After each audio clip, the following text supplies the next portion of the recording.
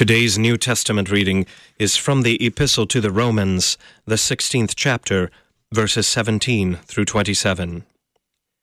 I appeal to you, brothers, to watch out for those who cause divisions and create obstacles contrary to the doctrine that you have been taught. Avoid them. For such persons do not serve our Lord Christ, but their own appetites, and by smooth talk and flattery they deceive the hearts of the naive. For your obedience is known to all, so that I rejoice over you. But I want you to be wise as to what is good, and innocent as to what is evil. The God of peace will soon crush Satan under your feet. The grace of our Lord Jesus Christ be with you. Timothy, my fellow worker, greets you. So do Lucius and Jason and Sosipater, my kinsmen. I, Tertius, who wrote this letter, greet you in the Lord.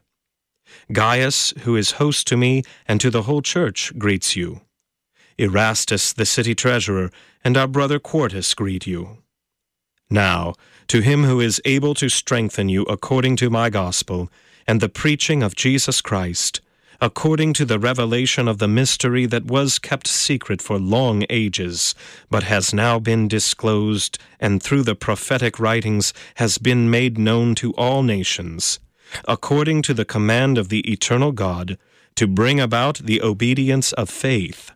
To the only wise God be glory forevermore, through Jesus Christ. Amen.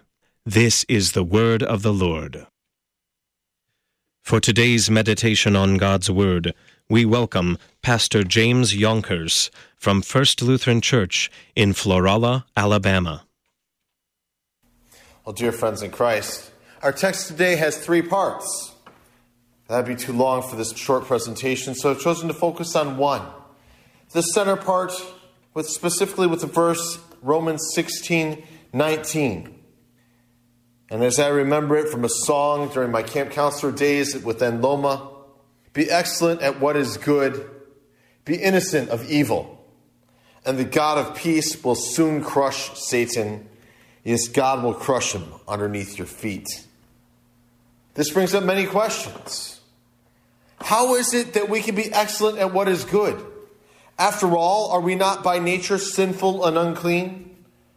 Are we by nature an enemy of God? An enemy to good? And how can anyone do good? After all, didn't Jesus himself say, no one is good except the Father who sent me? Dear friends, it is precisely this which Paul seeks us to bring to mind as he remembers his baptism and teaches us to remember ours.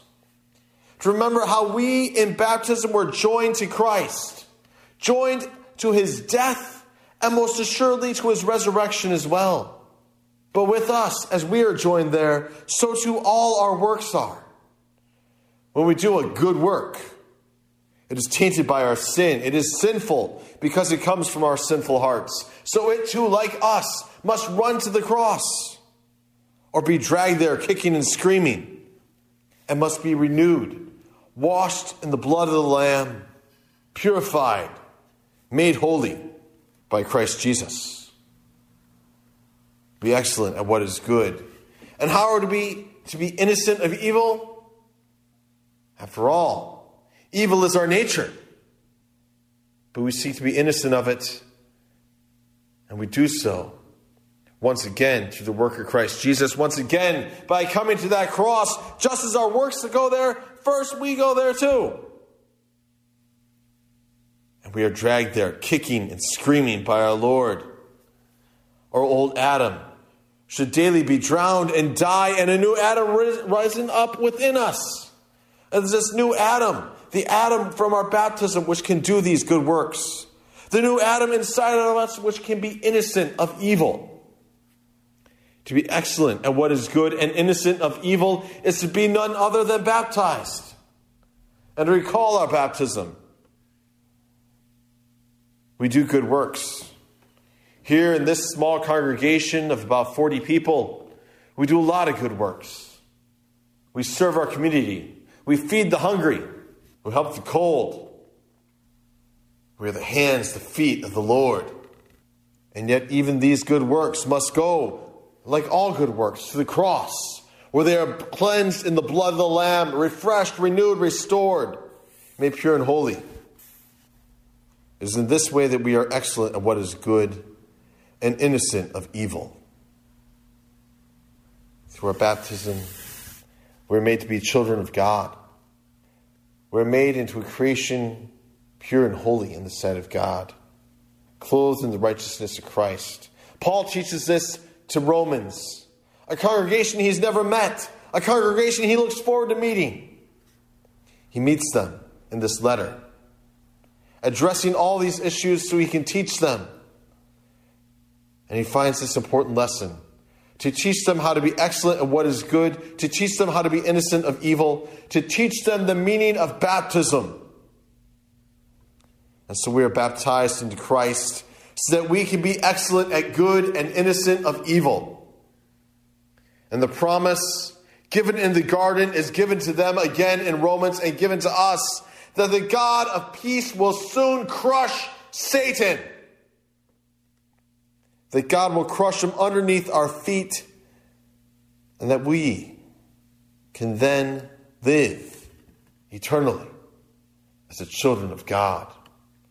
This is the promise of Romans that Paul gives to the people through Christ Jesus our Lord at the closing of his letter.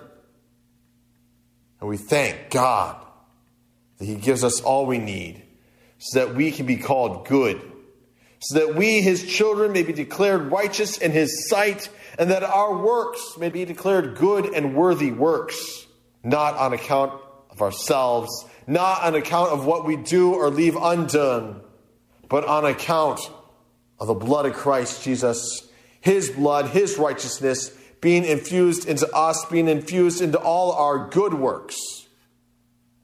And for this we say thanks be to God.